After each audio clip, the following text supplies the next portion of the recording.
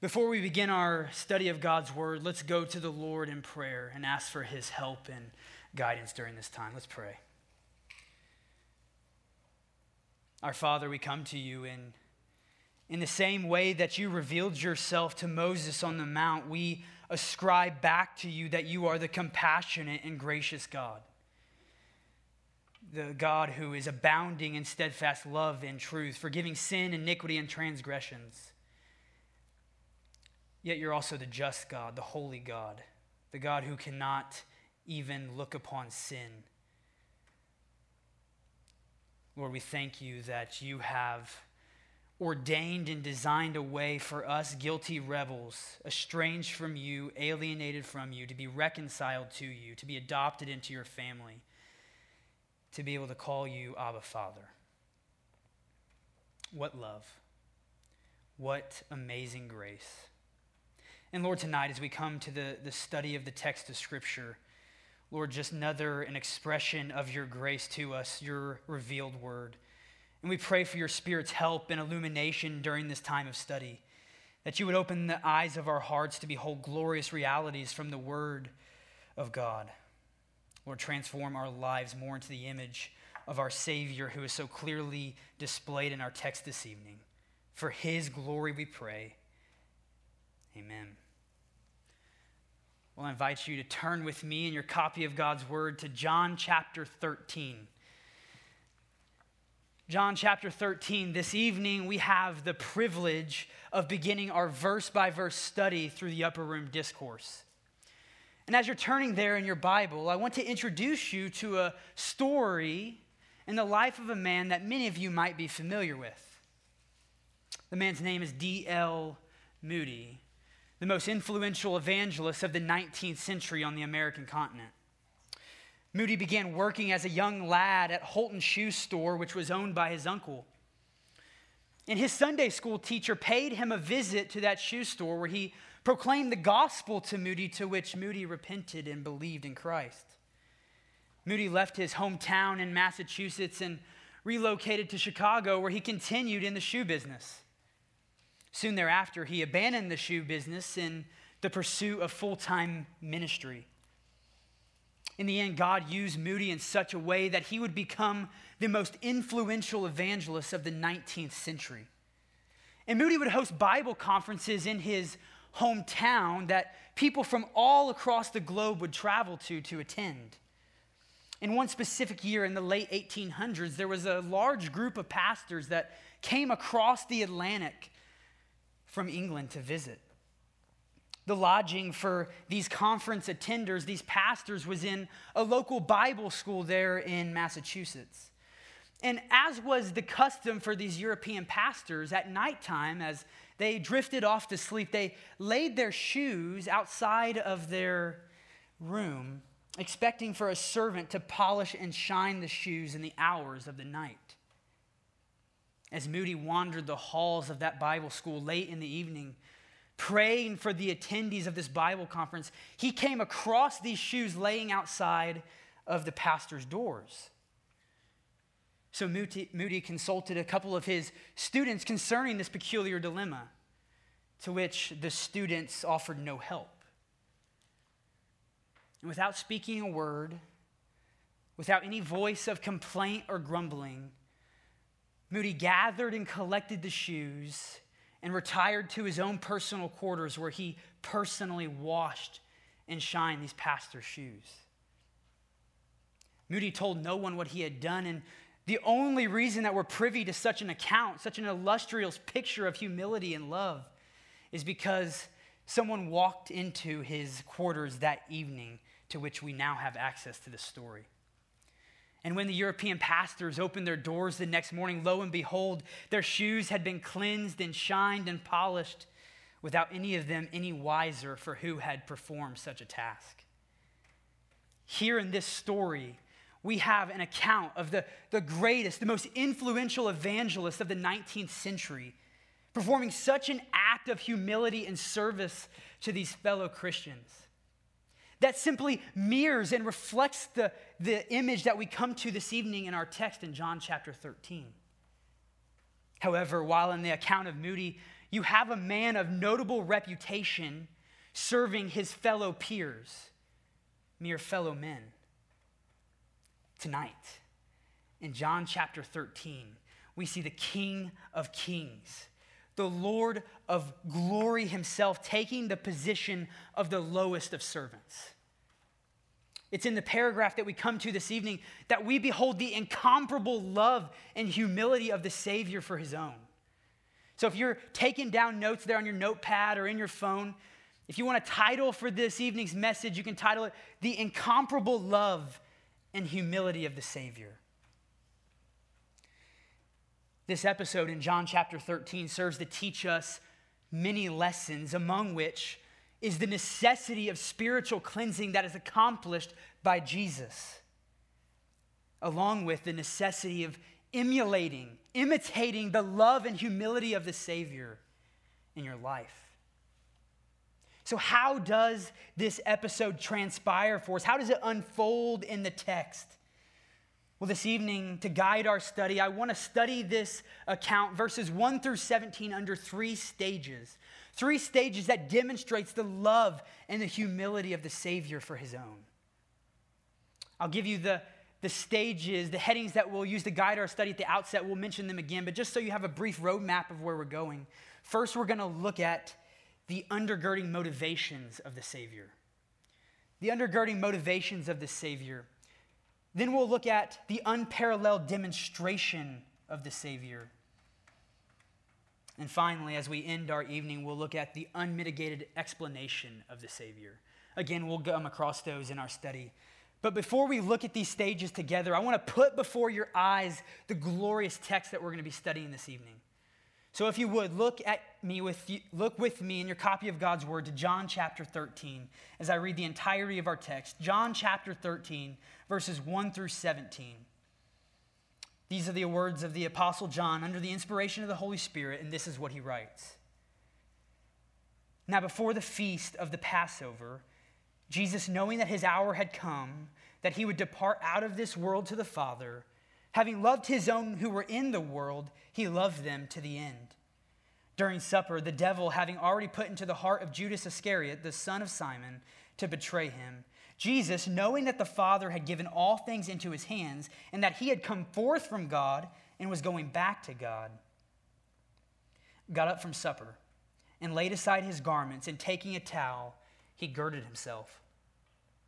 Then he poured water into the basin and began to wash the disciples' feet and to wipe them with the towel with which he was girded. So he came to Simon Peter. He said to him, Lord, do you wash my feet? Jesus answered and said to him, what I do you do not realize now, but you will understand hereafter. Peter said to him, never shall you wash my feet. Jesus answered him, if I do not wash you, you have no part with me. Simon Peter said to him, Lord, then wash not only my feet, but also my hands and my head. Jesus said to him, he who has bathed needs only to wash his feet, but is completely clean. And you are clean, but not all of you. For he knew the one who was betraying him. For this reason he said, not all of you are clean. So when he had washed their feet and taken his garments and reclined at the table again, he said to them, do you know what I have done to you? You call me teacher and Lord, and you are right, for so I am. If I then, the Lord and the teacher, washed your feet, you also ought to wash one another's feet. For I gave you an example that you also should do as I did to you. Truly, truly, I say to you, a slave is not greater than his master, nor is one who is greater than the one who sent him. If you know these things, you are blessed if you do them. And the first stage that I want us to study tonight in our text is the undergirding motivations of the Savior. The undergirding motivations of the Savior in verses 1 through 3. But before we begin to look at the undergirding motivations, we must place ourselves within the flow and the structure of the Gospel of John. We must not just parachute into the upper room discourse in John 13:1. We must understand how this book unfolds.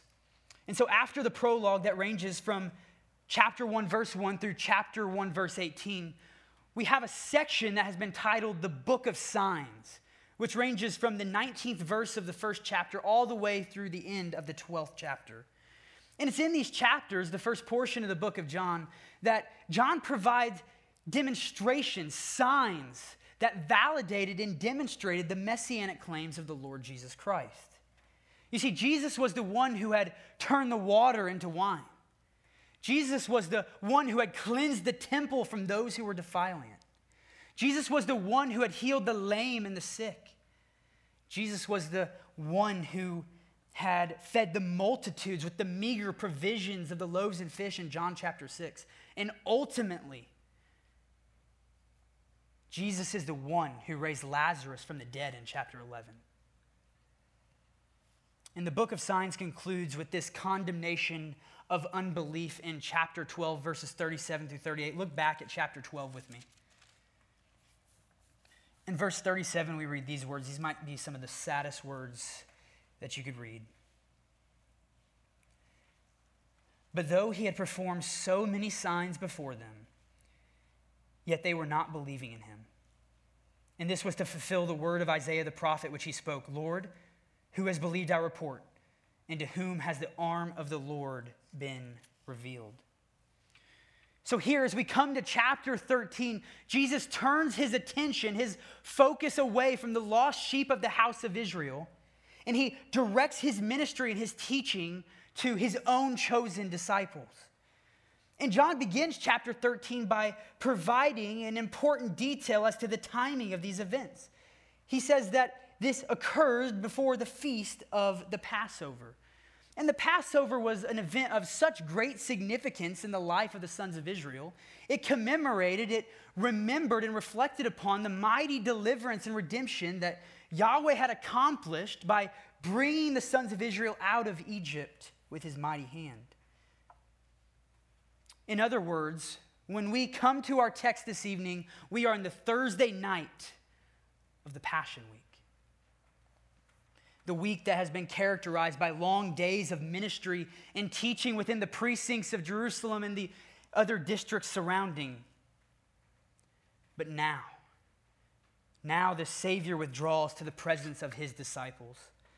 And as we analyze and study these first 3 verses of John chapter 13, I want to direct your attention to 2 undergirding motivations of the Savior. 2 undergirding motivations of the Savior. And the first motivation that I want us to look at this evening is the love of Christ. The love of Christ.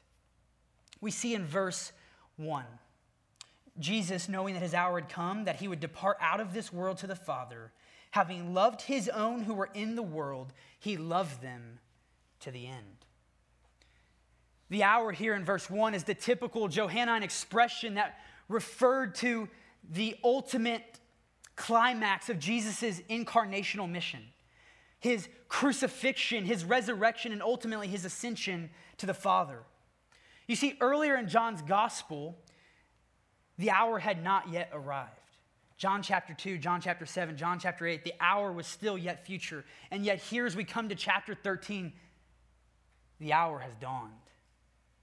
It was not something that was in the distant future, but it was right there looming on the doorstep, right within the direct sights of the Savior. And notice how John directs the eyes of our heart to the love of Christ for his own in the first verse. That word for loved is familiar with you. It's the verb form of agape, agapao. And one lexicon describes this word as being the self-sacrificial love for someone based on a sincere appreciation and a high regard. But what makes this love so amazing is the subject of this love.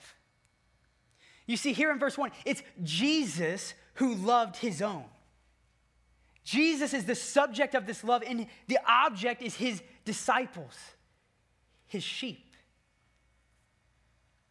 Christian, I want to ask you where you sit this evening, how often do you meditate upon the love of Christ for his own? I mean, is that something that fills your thoughts throughout the day?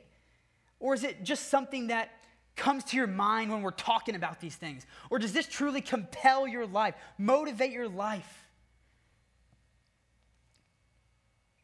Let's get more personal. How often do you think about the love of Christ for you, personally, individually. If you are his own, if you are his disciple, if you are of his fold, he loves you and takes delight in you. Do you want encouragement to face the fears and the worries of this world?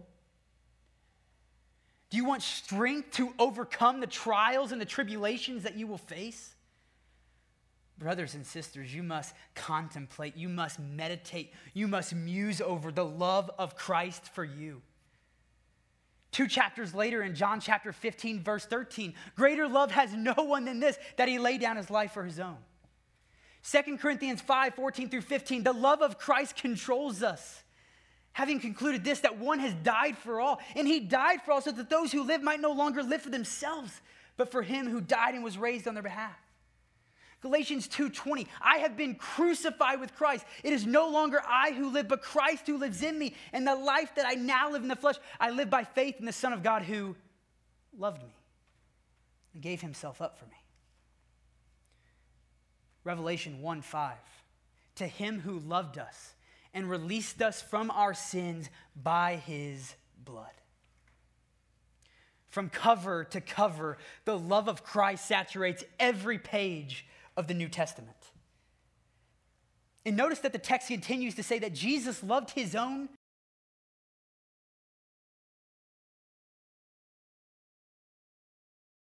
and suggested based upon this word in verse 1, but I would submit to you that it's best to consider this expression to signify that Jesus loved his own to the uttermost, to the maximum extent.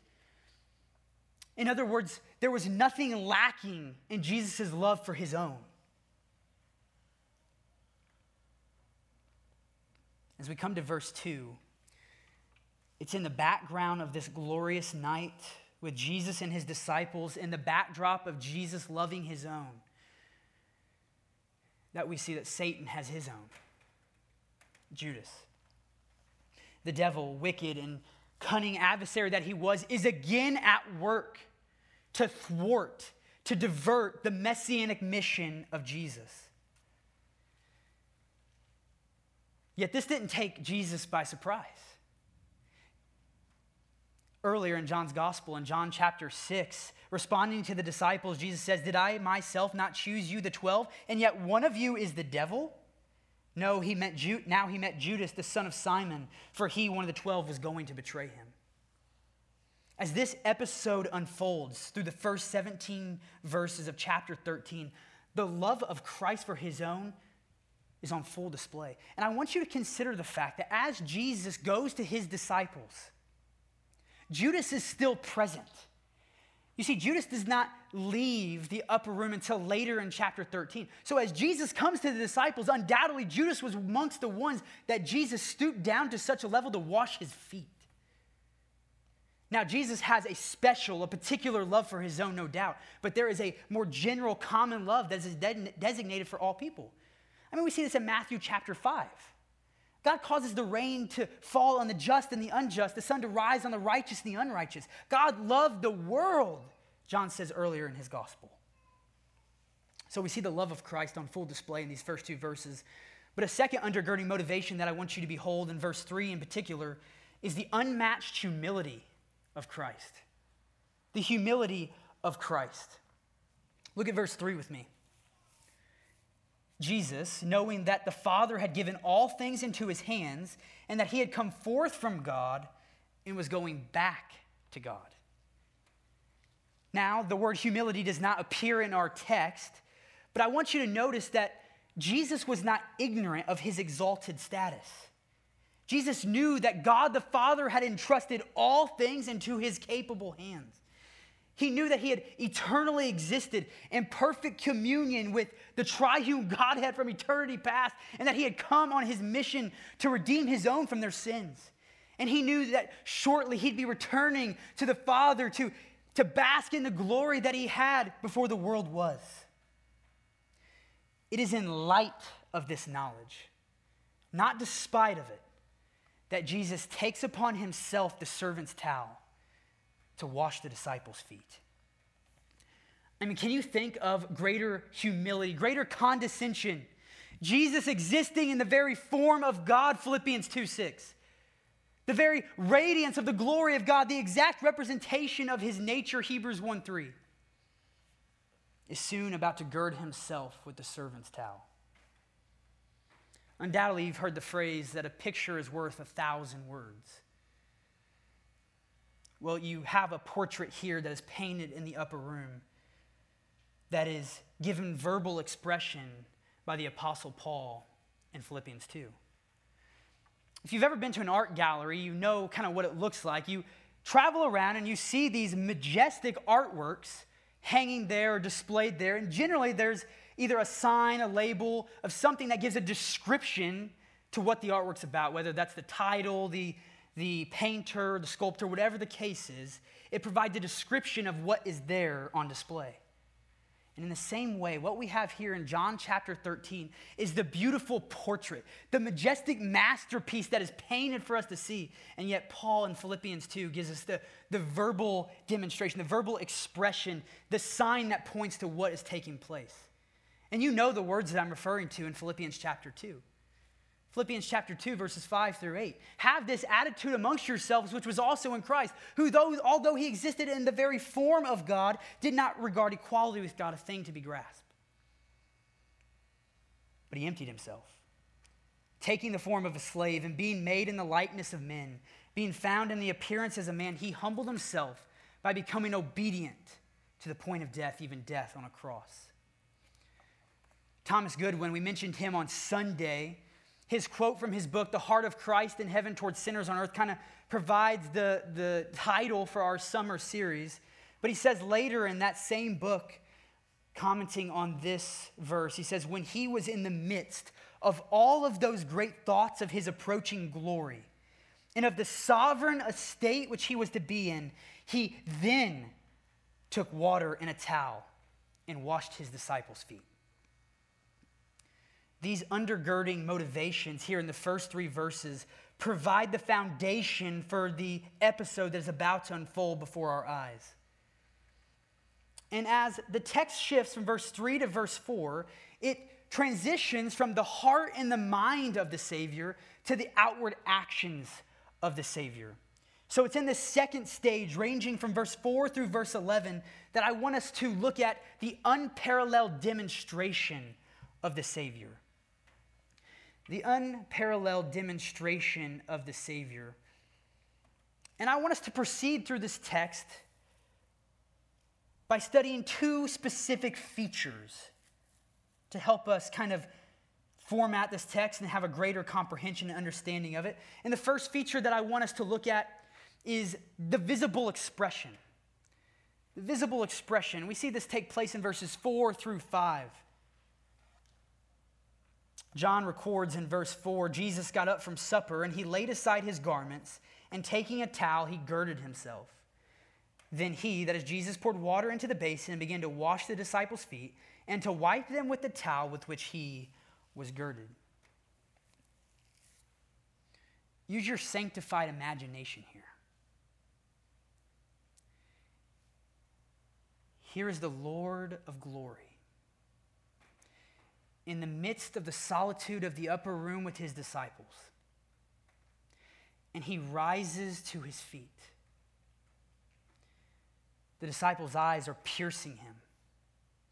No one makes a sound. The disciples wait with bated breath as to what is about to transpire. And verse 4 tells us that Jesus took the servant's towel and he girded himself with it.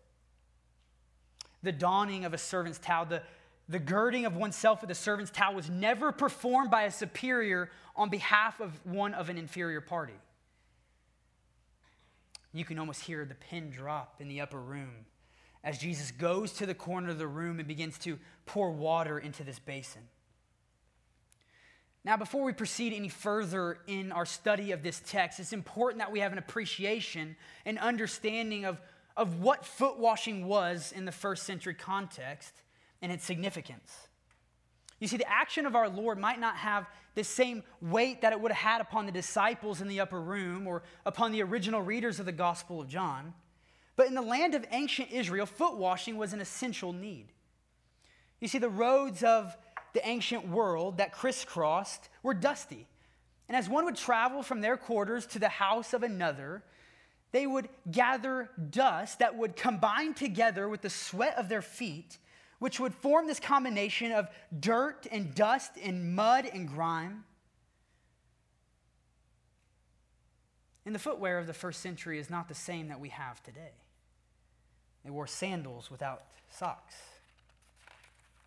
And upon arrival to a house that you were attending, whether that be a celebration, a house slave would remove the sandals of the traveling guest. The feet would then be washed by pouring water over them. And the slave would then rub the feet, the dirty, mucky feet, and dry them with the towel.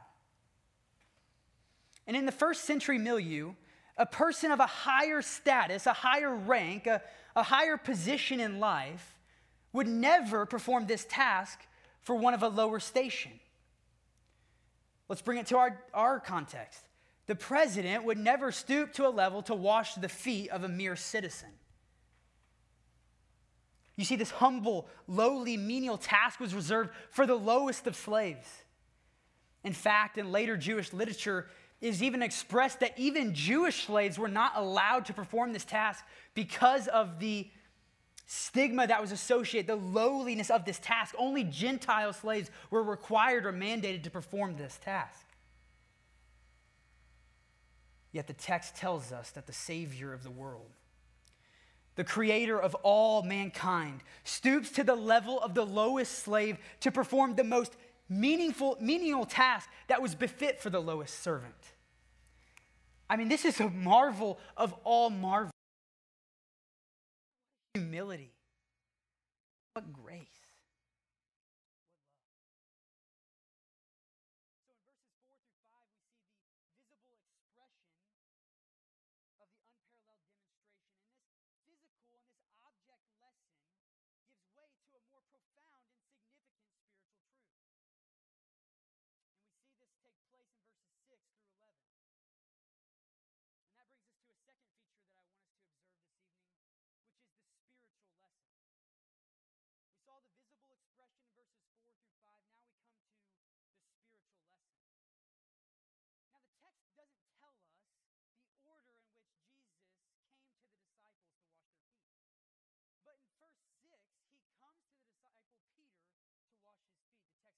Tells us that.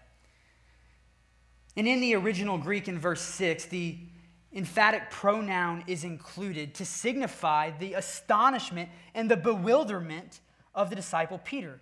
Literally, the text reads this way: Lord, do you yourself my feet wash? I mean, this is similar to the expression that was offered by John the Baptizer in Matthew chapter 3. Do you remember the account? Jesus comes to John as he's baptizing in the Jordan. And John responds in verse 14, says, do you come to me? I have need to be baptized by you. Well, at this question of Peter, we're giving no indication that the Lord halts from the process. The dialogue continues.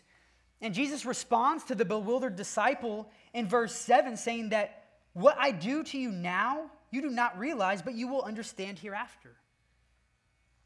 Well, that must cause us to ask the question, hereafter what? When will this disciple come to understand this profound spiritual reality? And to this question, we answer that it was after the crucifixion, after the resurrection of the Messiah, that Peter comes to clearly ascertain this truth. And this is clearly evidence because if you read 1 Peter, in 1 Peter 5, he says, clothe yourselves with humility towards one another. The Greek word for clothe yourselves used there in 1 Peter was the designated expression of a servant girding himself with a towel, borrowing from the imagery of the upper room. And our beloved disciple Peter, in verse 8, he responds with his great urgency and insistence that he was so prone for. In verse 8, he says, never shall you wash my feet. In the original, there's two negatives that begin this phrase. It's like, never, never will you wash my feet. And in Greek, two negatives don't make a positive, but rather serve to intensify the negative response. So in other words, Peter could not have been more forcefully and indisputably denying that the Lord should wash his feet. If this isn't enough, the text literally reads, into the ages at the end. The ESV, the NAS don't reflect this fact, but the LSB does with that emphatic ever. So what Peter is saying here in verse 8, he says, no, never, not in a million years will you wash my feet, Lord. You, the one whom I have confessed to be the Christ, the Son of the living God, you will not wash my feet.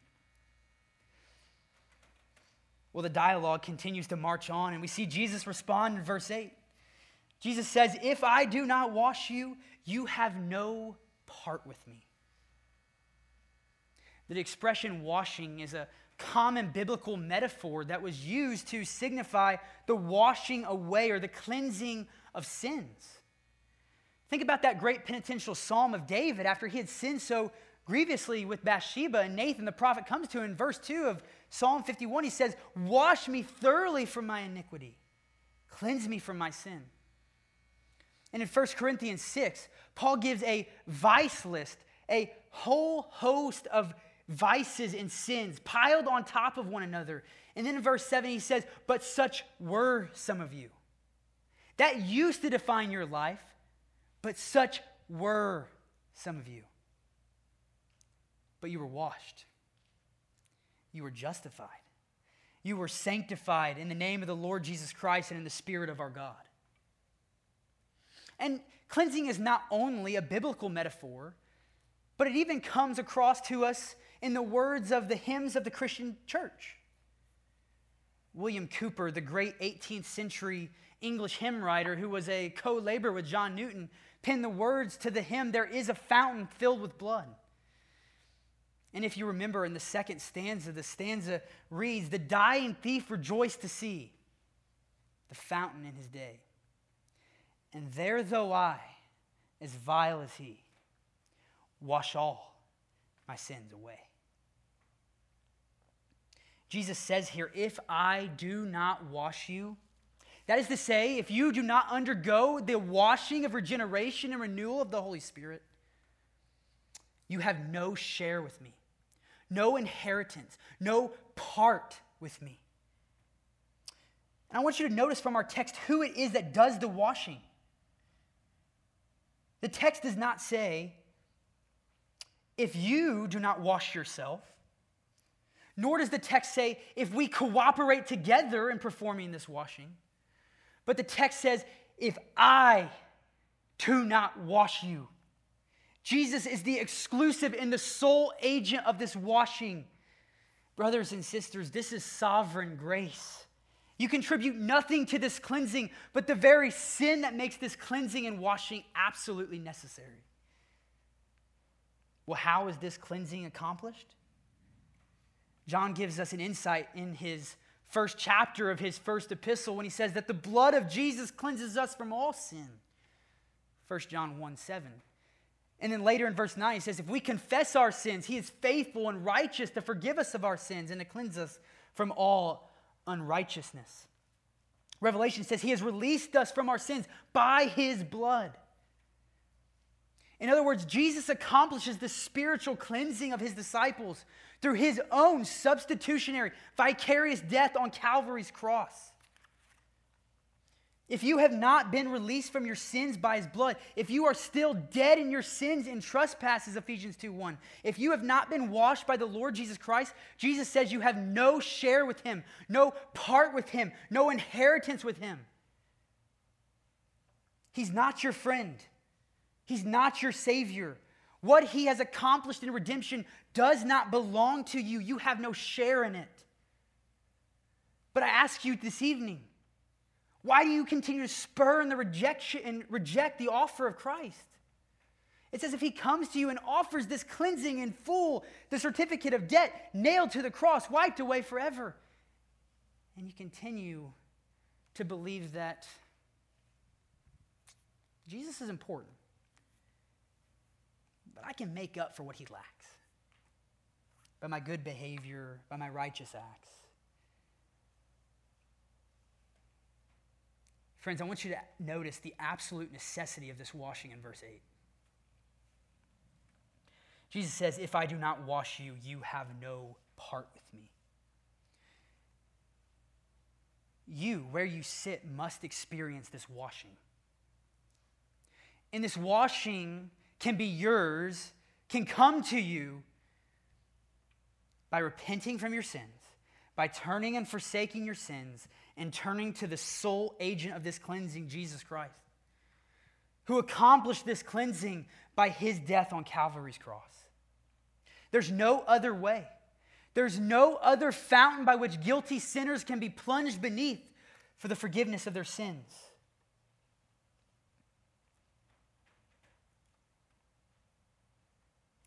While this spiritual lesson that the Lord teaches in verse 8 is absolutely essential for us to grasp, as the text unfolds, it's clear that Peter still does not get the hint. Peter is still viewing the foot washing merely as that. Verse 9 says, Lord, if that's the case, wash not only my feet, but also my hands and my head. Leave not a speck, leave not one spot. And Jesus continues in his spiritual lesson in verse 10. He says, he who has bathed needs only to wash his feet, but is completely clean, and you are clean. Don't you love our Lord's response? He's so compassionate, so gracious. He's so patient with Peter, just as he is with us. But what is Jesus saying in this statement? What is he saying when he says that he who has bathed needs only to wash his feet, but is completely clean? Well, what Jesus is saying is that the person who has experienced the washing of regeneration, renewal of the Holy Spirit, Titus 3:5, the person who has been spiritually cleansed from his sins once for all, has no need for a secondary, a subsequent cleansing that Christ accomplished at the moment of salvation. I've referenced Shai Linne here before. I love Shai Linne. There's a song, Immutable, by him. He says, even though I am being sanctified, I can never be any more justified. You see, atonement has been made in full. The certificate of debt that you accrued has been nailed to the cross, and you bear it no more. The Father's wrath has been completely and perfectly satisfied once for all.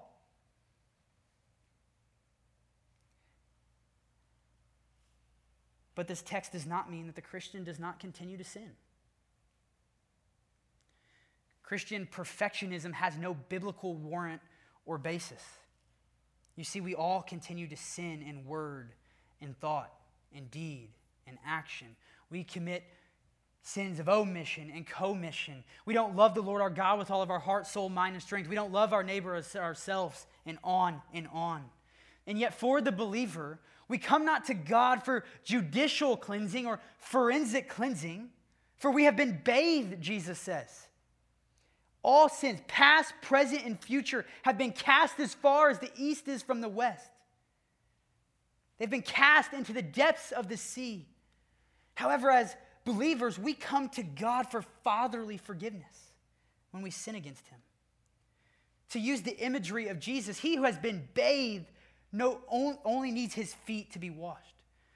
So as we go about our daily affairs in life in a Genesis 3 fallen world, still having this unredeemed part of us, this flesh that wages war against the spirit, we still continue to acquire the dirt of this world.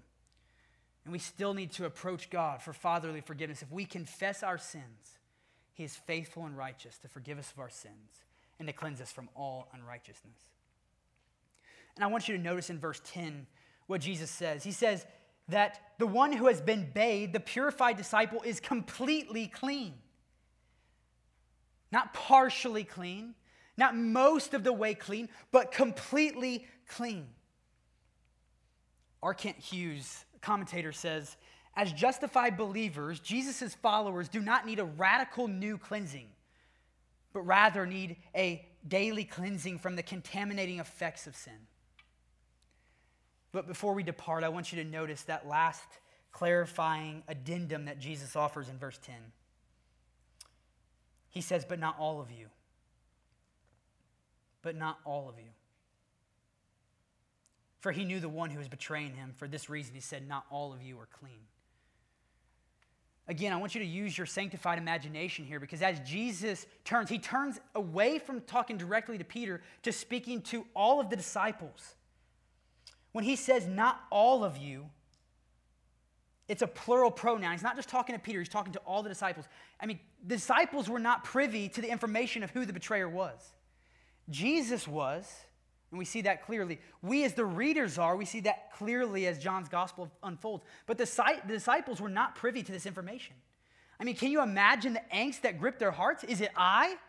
Jesus just said in verse 8, it is a necessity that I wash you, that you be clean, and yet not all of you are clean. And this stage closes and gives way to our third and our final stage of this episode that I want us to look at this evening, which ranges from verse 12 through verse 17, and it is the unmitigated explanation of the Savior. While Jesus has just taught a profound spiritual lesson, the teacher is still teaching. Class is still in session. In these final verses, they flow under a question and answer format, with Jesus asking a rhetorical question in verse 12 and then answering this rhetorical question in verses 13 through 17. And this was a typical way of a rabbi or a teacher of this time period to generate thoughtful dialogue, a learning opportunity.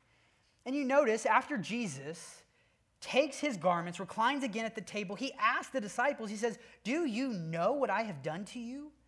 Do you understand what has just taken place in your midst?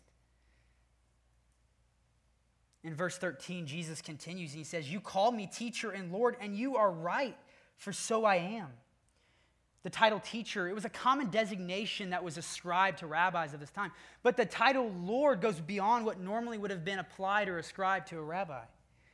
And Jesus here affirms that these designations are accurate. He says, you are right. You have correctly spoken, for so I am.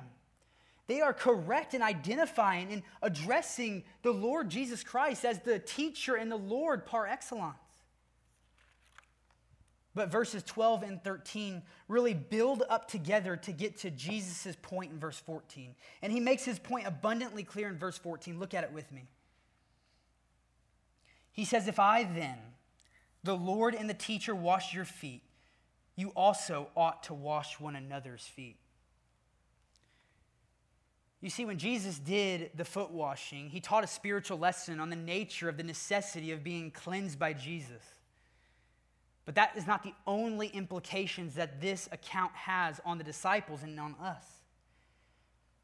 Jesus, the teacher and the Lord, demonstrated the greatest manifestation, the greatest display of love and humility in condescending to the station of washing the disciples' feet. And in verse 14, you see that word ought. You see, this is a moral obligation that is upon all followers of Jesus Christ. The word ought is a word of moral obligation, of duty to Christ. Followers of Jesus, those who believe in him to be the teacher and the Lord, should ever be willing to cultivate a readiness to perform the lowliest and the most menial acts of service to other Christians. I love what J.C. Ryle says at this point in the text. J.C. Ryle captures this truth by saying, if the only begotten Son of God, the King of Kings, did not think it beneath him to do the humblest work of a servant, there is nothing which his disciples should think themselves too great or too good to do. But we must ask ourselves, are we morally obligated to wash one another's feet? Is the church obligated, commanded by her head, the Lord Jesus Christ, to continue to enact the practice of foot washing? Well, some have concluded yes in the history of the church and made foot washing an ordinance alongside the Lord's table and baptism.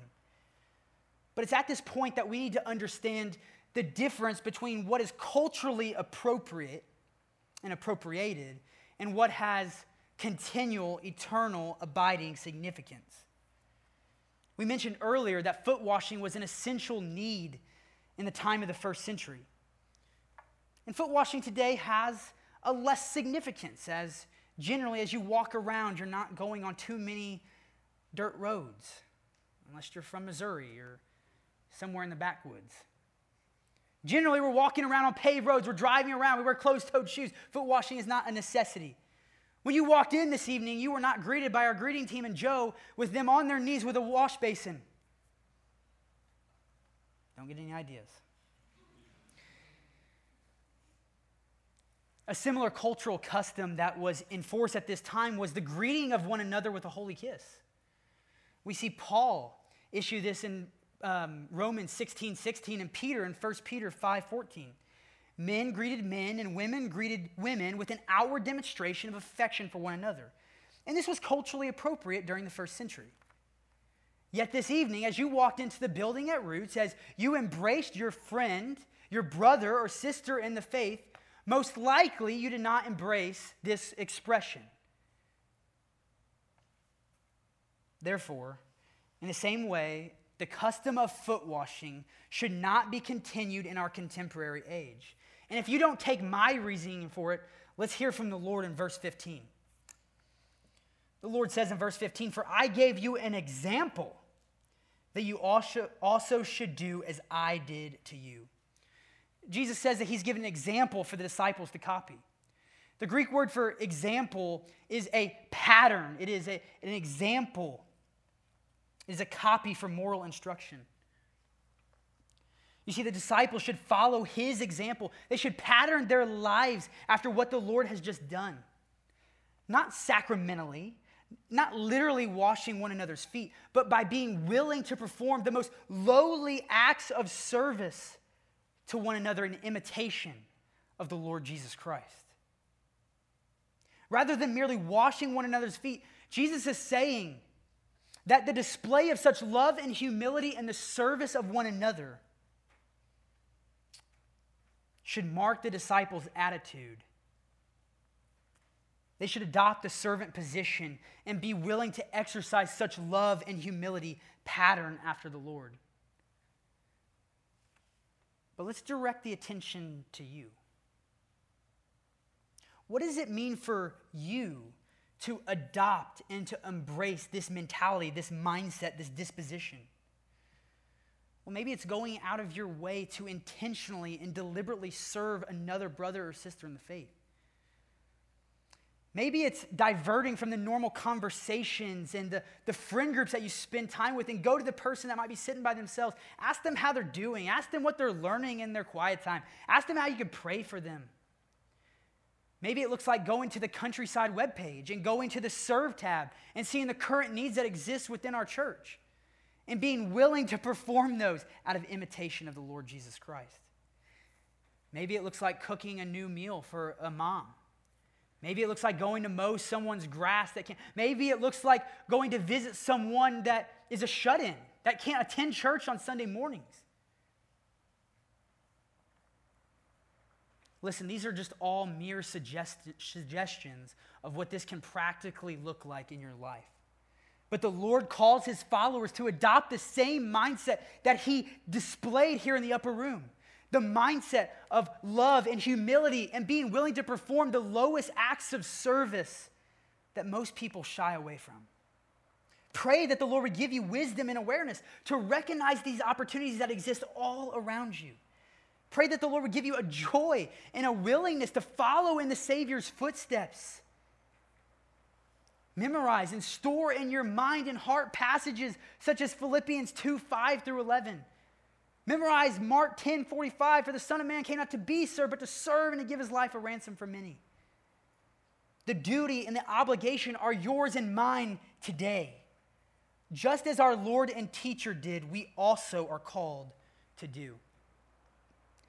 And as Jesus argues here from the greater to the lesser, he provides a perfect illustration in verse 16. Look at it with me. Jesus says, "Truly, truly, I say to you, a slave is not greater than his master, nor is one who is sent greater than the one who sent him." Jesus offers one of his truly, truly statements, indicating that what is here contained is of vital importance and significance to your life.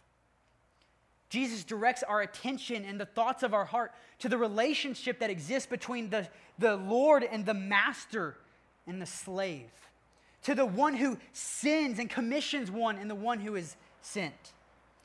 And this isn't the only time our Lord uses this illustration during his earthly ministry. Even later in the Upper Room Discourse in John 15:20, he says, "Remember the word that I said to you, a slave is not greater than his master." You see, Jesus teaches that if the disciples' Lord and teacher, his master, was willing to go to the greatest extent to perform the most lowly task, the most lowly service that was only reserved for the lowest of slaves, then his followers should not view these opportunities for lowly service with disdain, but they ought to emulate their master by performing these acts of service. In verse 17, Jesus concludes this section by saying, "If you know these things, you are blessed if you do them." I want you to notice that it's not just sufficient to merely be a partaker of the events that transpire in the upper room, to be an observer, a witness of these events. You see, it's not just sufficient to merely know these things, to know of the love and the humility of Christ if it does not impact your life. It's the one that puts these spiritual lessons to practice that is blessed. And this word blessed is the word that is used by our Lord in the Beatitudes in the Sermon on the Mount. And some people will say that this word merely means to be happy. Happy are you, blessed are you. And it is true that occasionally this word does carry that significance.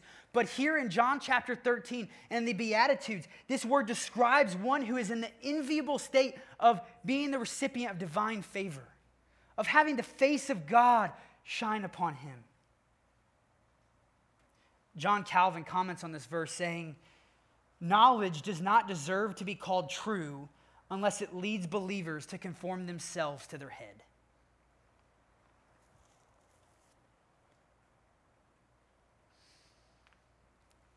So how are we to respond? How are we to respond to this glorious display of love and humility, of grace and condescension of the Lord Jesus Christ? Well, as we close, I want to provide several applicatory lessons that you must learn as a result from this passage of study. First lesson that you must learn is that you must be spiritually cleansed.